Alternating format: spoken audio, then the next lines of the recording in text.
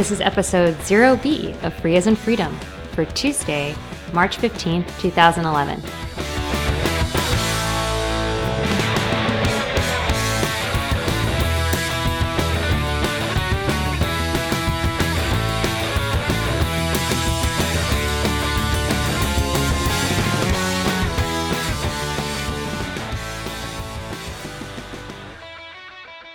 Hi, I'm Karen Sandler. And I'm Bradley Kuhn. This is Free as in Freedom. Yep, again. A little noisier than usual. Yeah, well, we're having to record in my loud co-working facility. It feels like a party. Yeah, people who follow me on Identica know the pains I go to try and... But I couldn't get you up early enough. It's really quiet here at 6 a.m. You didn't... Wait, hang on. You didn't even try. Oh, it's true. I didn't even bother to ask. That's probably wise.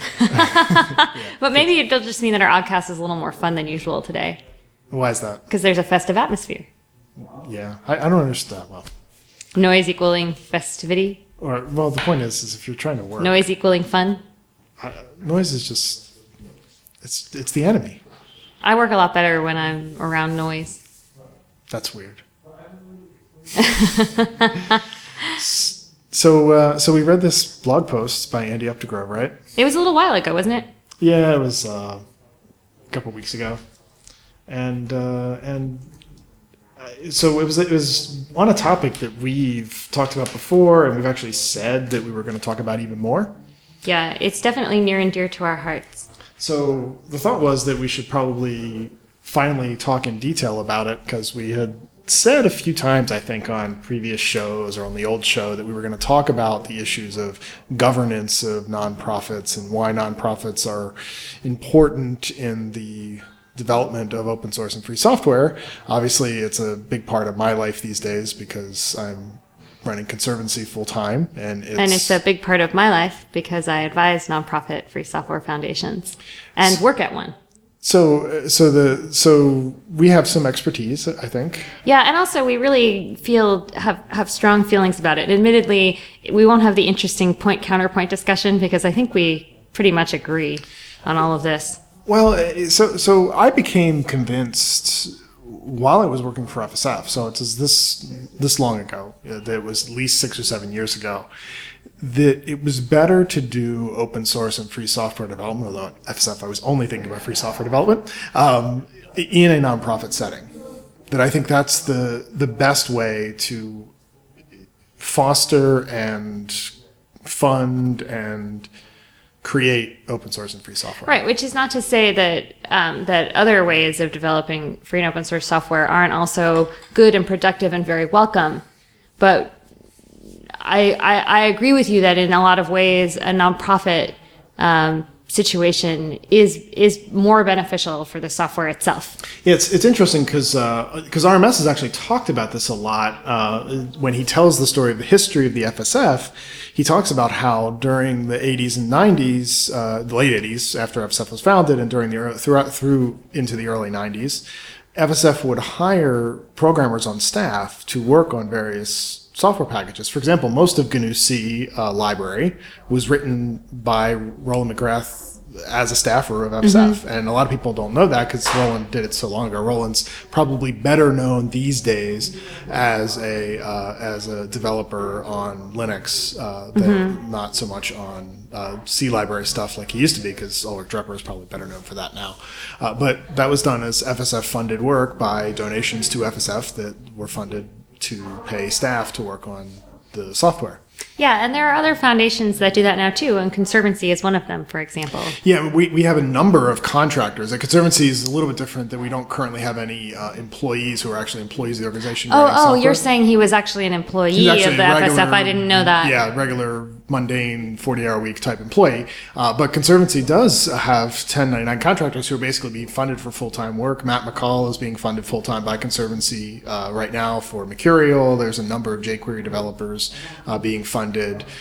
There's probably 2 or 3 others that I'm forgetting about that are at least being funded somewhat on contract, basically occasionally for doing development work.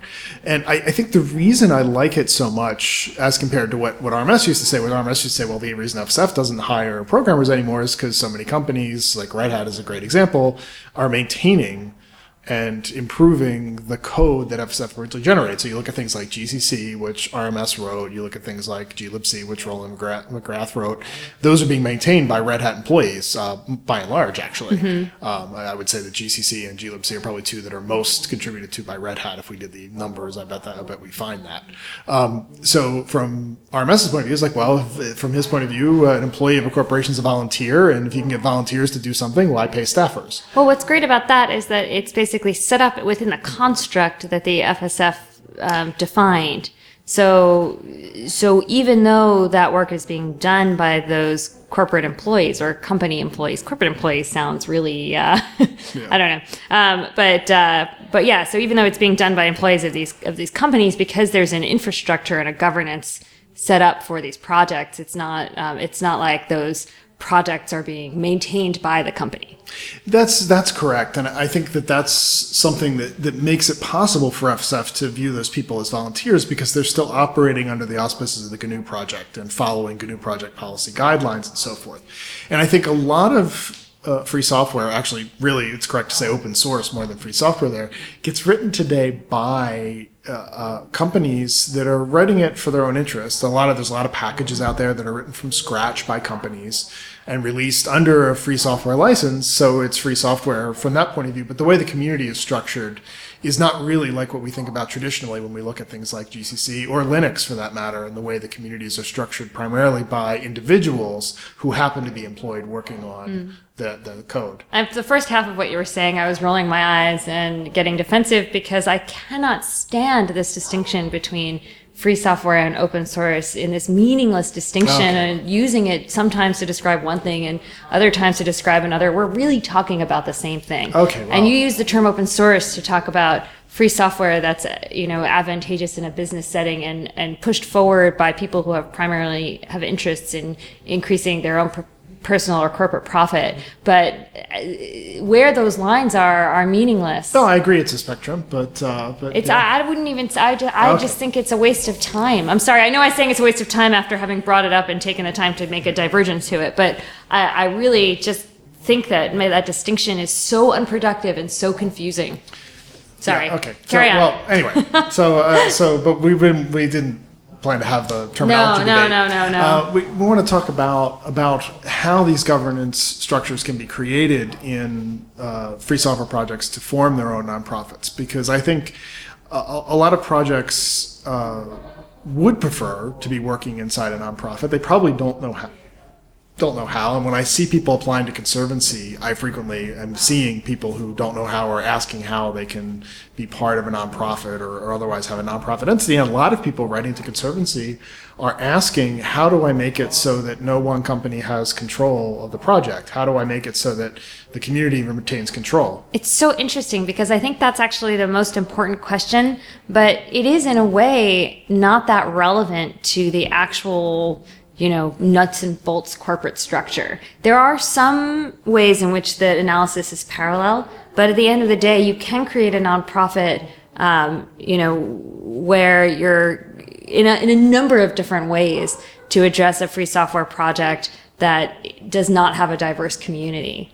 Obviously, you've got different corporate forms, and a C6 has to have, which is a 501c6 is a trade association. It has corporate members, it has different companies that are involved. A 501c3 is a charity, and it has it has a public, if it's a public charity, it has a public support test. And so you want to have more individuals involved, but in both of those organizations and C6s, you need a common business interest. So you need a lot of diverse companies in order to make it truly what the IRS and what our laws are set up to support. And with the 501c3, you're also in the same situation where you need a really diverse section of the public. And the question of how do I get more people involved in my project and how do I diversify amongst individuals and companies is actually a problem that I think gets shoehorned into this corporate form and organization question, when really it's a much bigger project identity question. I agree with everything you've said. I think that where I differ, what I was actually saying differently than what you were responding to, was that these are projects when they are asking, they often already have some sort of worry that one company is going to have more influence than the other, because of the way the project was founded, or because sometimes the project was founded in sort of collaboration with one company or that sort of thing, and they want to move away from that level of influence into a nonprofit structure. That's not the only way people come to apply to Conservancy or otherwise start looking at this, but it's one part of it. It's interesting because technically, like, organizations like the Conservancy that are fiscal sponsor organizations, so in other words, organizations that have lots and lots and lots of different projects in them, from a corporate governance perspective, if those projects are not diversified, it doesn't matter because the entire overall organization is, because there are a lot of different projects. And so this actually really does still tie into my point, because I'm just saying that, that the question about how to prevent one corporation from taking control of a project isn't really necessarily a corporate form question. It's not necessarily how do I, what kind of corporate governance do I impose, but instead has to be about, what kind of lines do we need to draw in the sand about our project? We need to create rules, and how do we encourage other people to participate? Well, I think that's correct. Although I think that the corporate governance structure can help, because I think. Well, so for example, you used to give this example of, well, when it's aggregate, you don't have to worry so much about who's funding one particular project because across the board. It doesn't make for a healthy project. I'm just saying. Well, but in fact, technically the speaking, nonprofit status can mitigate some of the issues you might find in those scenarios, because you can have a situation where there's a company that's giving a lot to a project, contributing a lot of money to it. And if that money is being donated to a nonprofit, that nonprofit then has it serves a different master, right? If it's a 501c3, it serves the public. So it has to spend that money in a way that benefits the general public and benefits the mission of the organization, which isn't necessarily, and probably is not, always aligned with the mission of the corporation. There might be places where it's aligned, which is why they're giving a grant, but it allows the nonprofit to sort of be a buffer.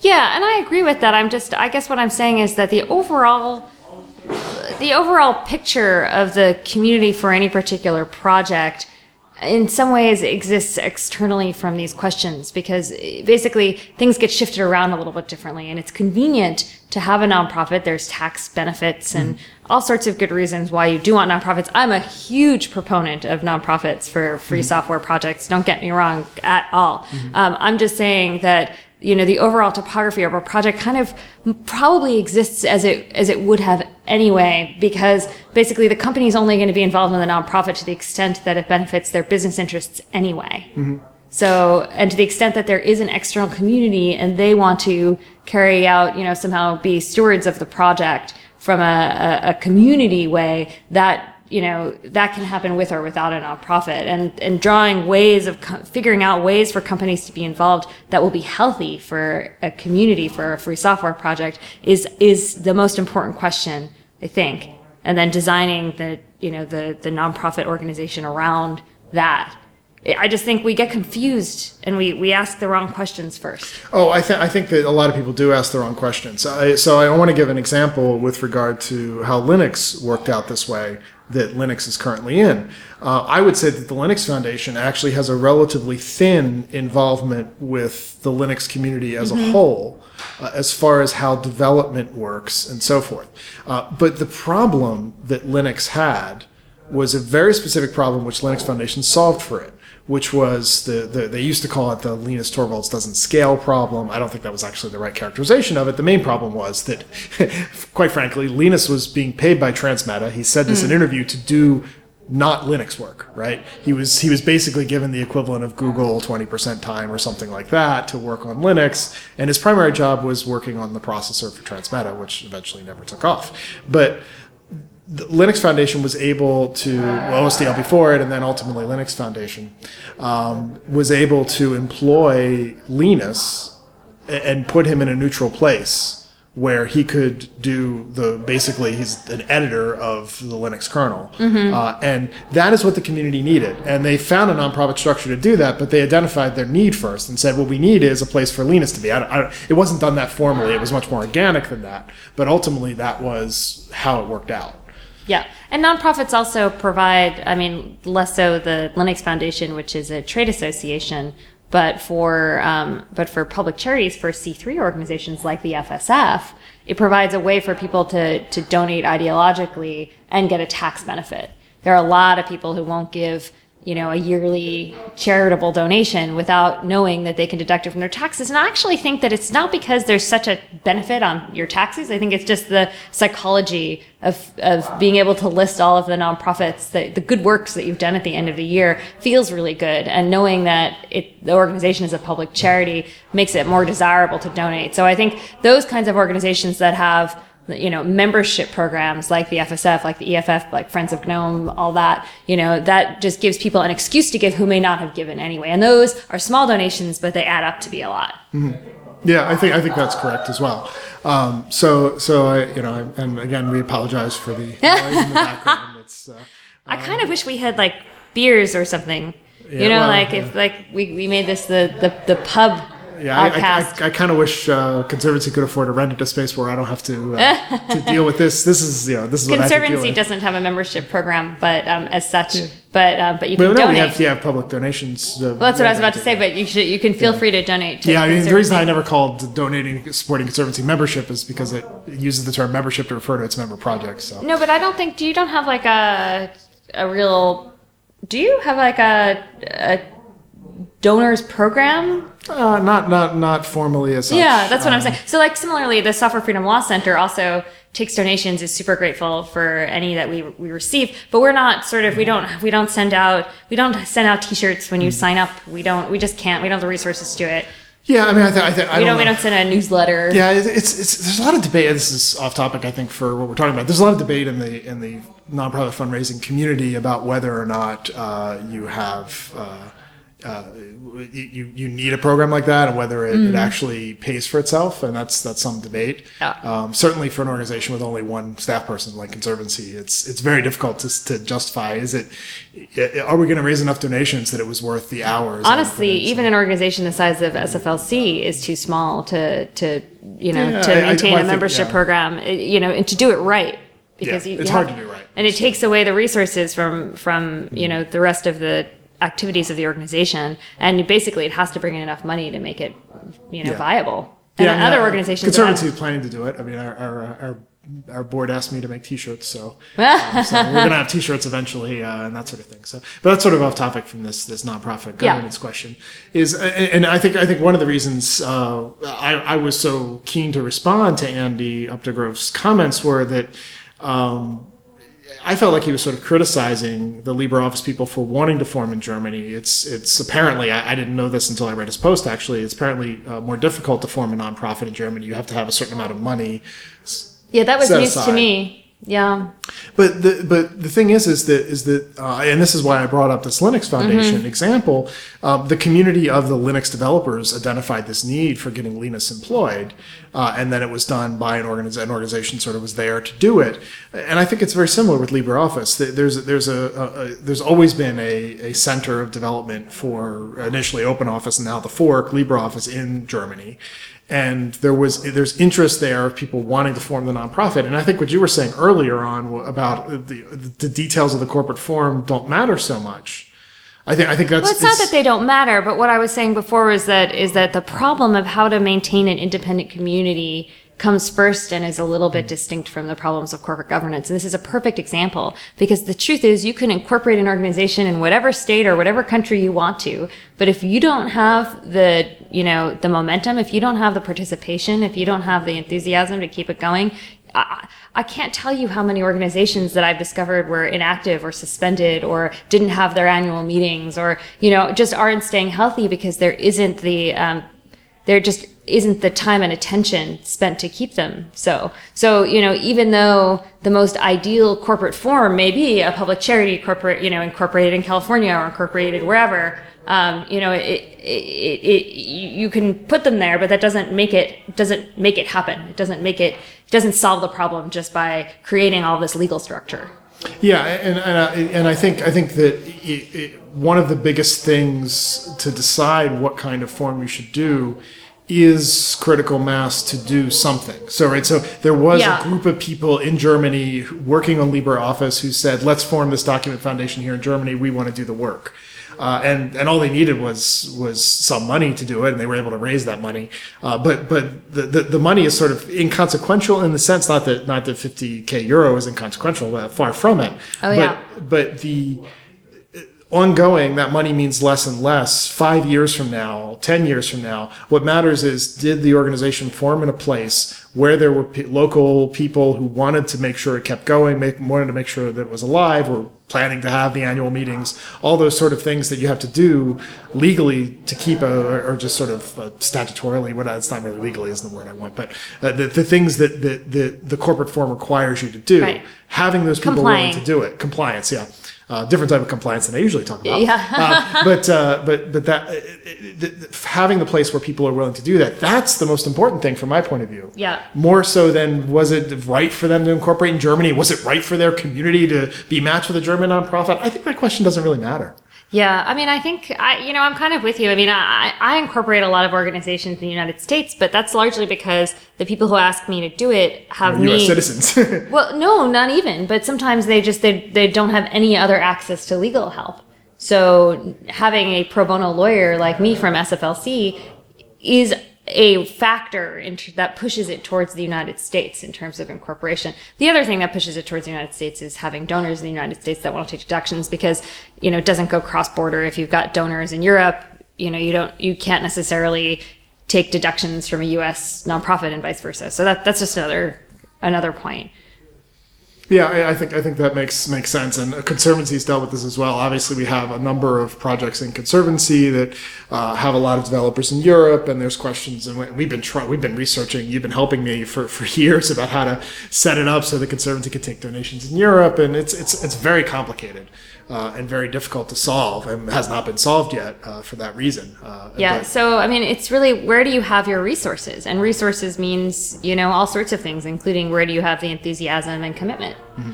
Yeah, I think that's the most important resource, frankly. The enthusiasm. Oh, enthusiasm. I think so too.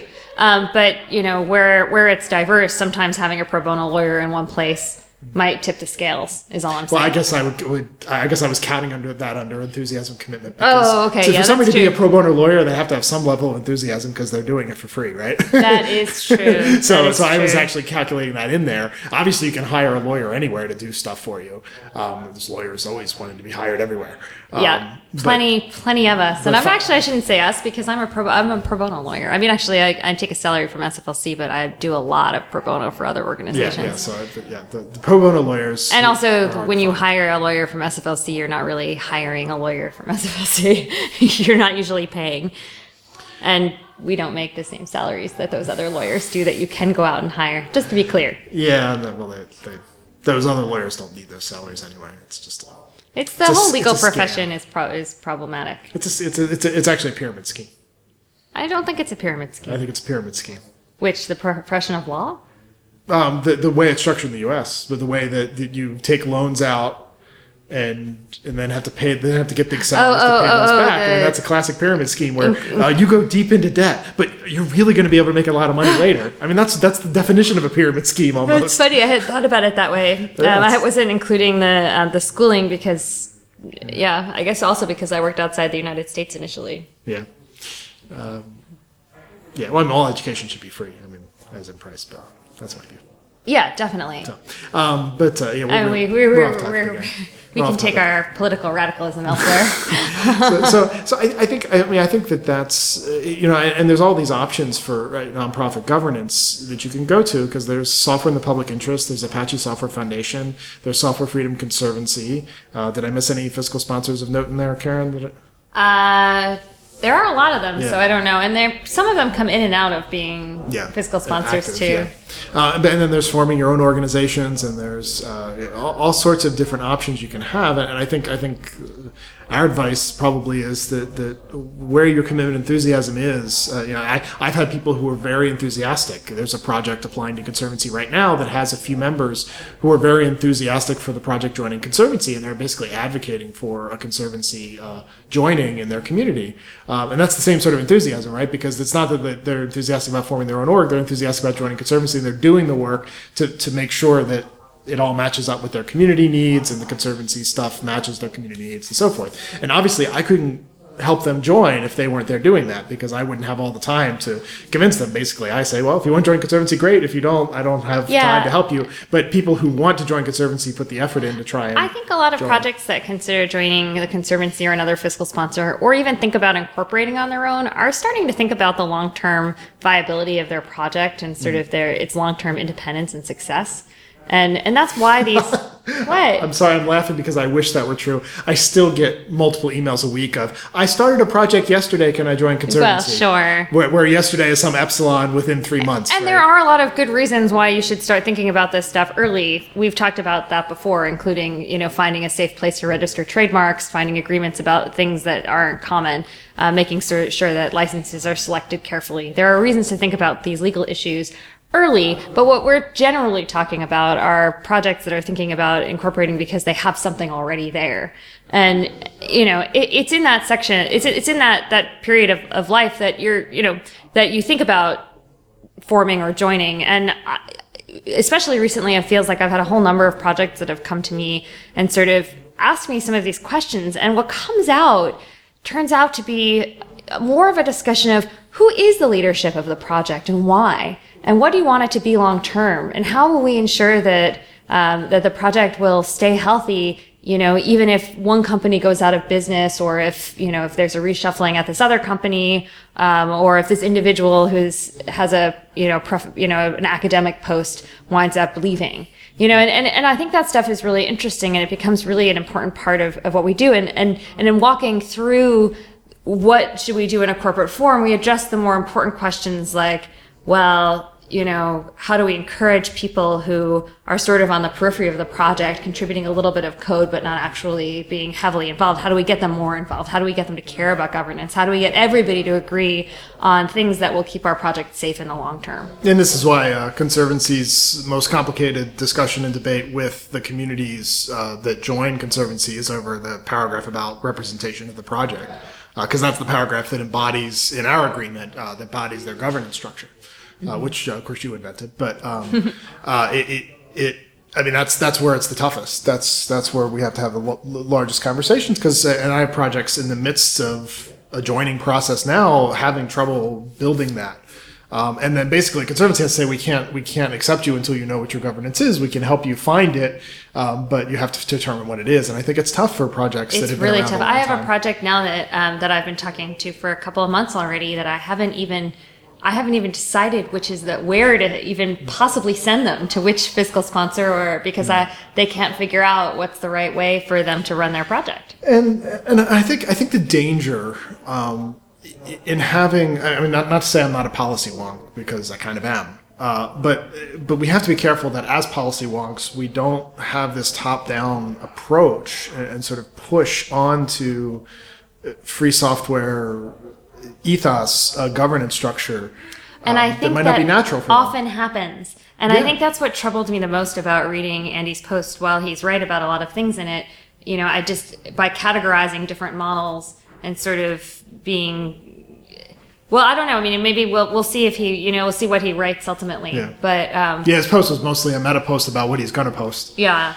But we find that these structures really do come bottom up. They really do say, well, what are you doing? What makes the most sense for your organization? How can we help you adjust organically so that the corporate structure reflects what you're doing, but also looks long term?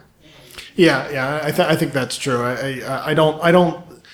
I don't want to see. I think nonprofit development's really important because I think what happens, and this is probably my final point on this, is that companies sometimes, not all companies, but some of the for-profit companies will come in and fill in a void of leadership and governance for their own needs, for their own profit motive.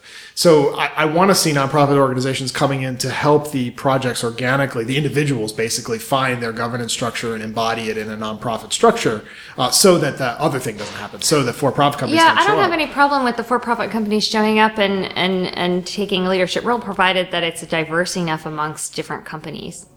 Yeah, I think the problem, I mean, that would actually sort of fall out into a C6 sort of model and so forth. So that would actually work out fine. Well, it depends on if that's the only, Yeah. involvement, or if it's broader than that. Yeah, but I'm very concerned about corporate control of projects and for-profit corporate control of projects, and even nonprofits having too much control, which is one of the reasons we in Conservancy, the agreement you designed, Karen, really separates out the development work from the sort of nonprofit-y work. So that the development work sort of not impeded by the nonprofit membership, which I like because it sort of has a division of labor in some sense, so that even though I'm a developer, I'm not going to each of these projects and being like, so what did you work on today? What are you coding up there? Or, Well, you're also giving me a lot more credit than credit is due, because we all did this together.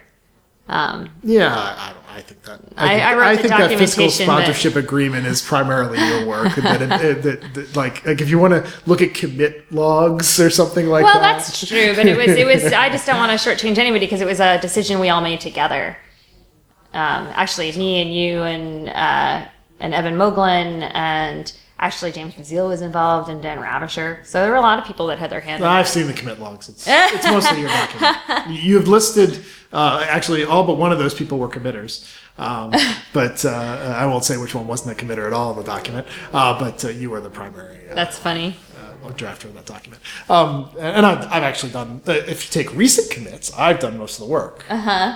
Lately. But Well, actually, you have also made commits of stuff that I have drafted or redrafted that I have that's not true, committed. but I think they were mostly my ideas. Or actually, that's not true. They were mostly ideas projects had that I wrote up. Well, and some then of them showed were you. your ideas, some of them were refined by you, and some of them were further refined by me. All right. That's the beauty of working together. We don't have to keep track of these things. Well, that's why we have commit logs. But I'm saying that's not necessarily the appropriate metric. Well, interesting how that relates up to Dave Neary's study of the GNOME community and Greg Cage's study of the Linux community. Actually, John Corbett had that slide up again of that same Oh, yeah? study. Yeah, like he always does. He always At the, does the numbers End at the User Summit? Yeah. All right, so I think that we haven't really covered this topic in complete depth. I think we're probably going to get emails saying we didn't go deep enough on this. Well, I guess we gave a little bit of a meta style podcast to respond to the meta style post. I guess that's true. And we can see what happens. But I think over time we might want to do the same, like take case studies from projects that are from foundations that are around, and discuss some of the better points of them and how they might be applicable. We'll Yeah. see. I won't make any promises though. Well, and I'll make the commitment to at least talk to some of the folks who have been involved in this process as Project of Joint Conservancy and see if maybe they want to come on as guests. And Oh, talk that's a about great it. idea. So I don't want to sort of out them on purpose or pressure them into doing it, but I'll ask a few. Yeah, there are some projects that have been in for a long time that might have really interesting discussions about that. Yeah, actually, to be quite honest with you, I think the newer projects have spent more time on this than the ones before. I think you were more involved with the newer Oh, that's true. You did a processes number because of I them, did all but, of it before. That's true. But we'll see. I think, I like having interviews actually, so maybe we'll try to get that set up in future. Okay. You're laughing. It's interviews are just more work. That's why I'm laughing. Oh. More work for producer Dan. That and us and everybody, more logistical Yeah. effort. All right, no promises. Okay. We'll record what we record, and we'll talk then. And I'll try to get Karen up earlier in the morning so we have less background noise. We'll go to our usual recording place. That's true too.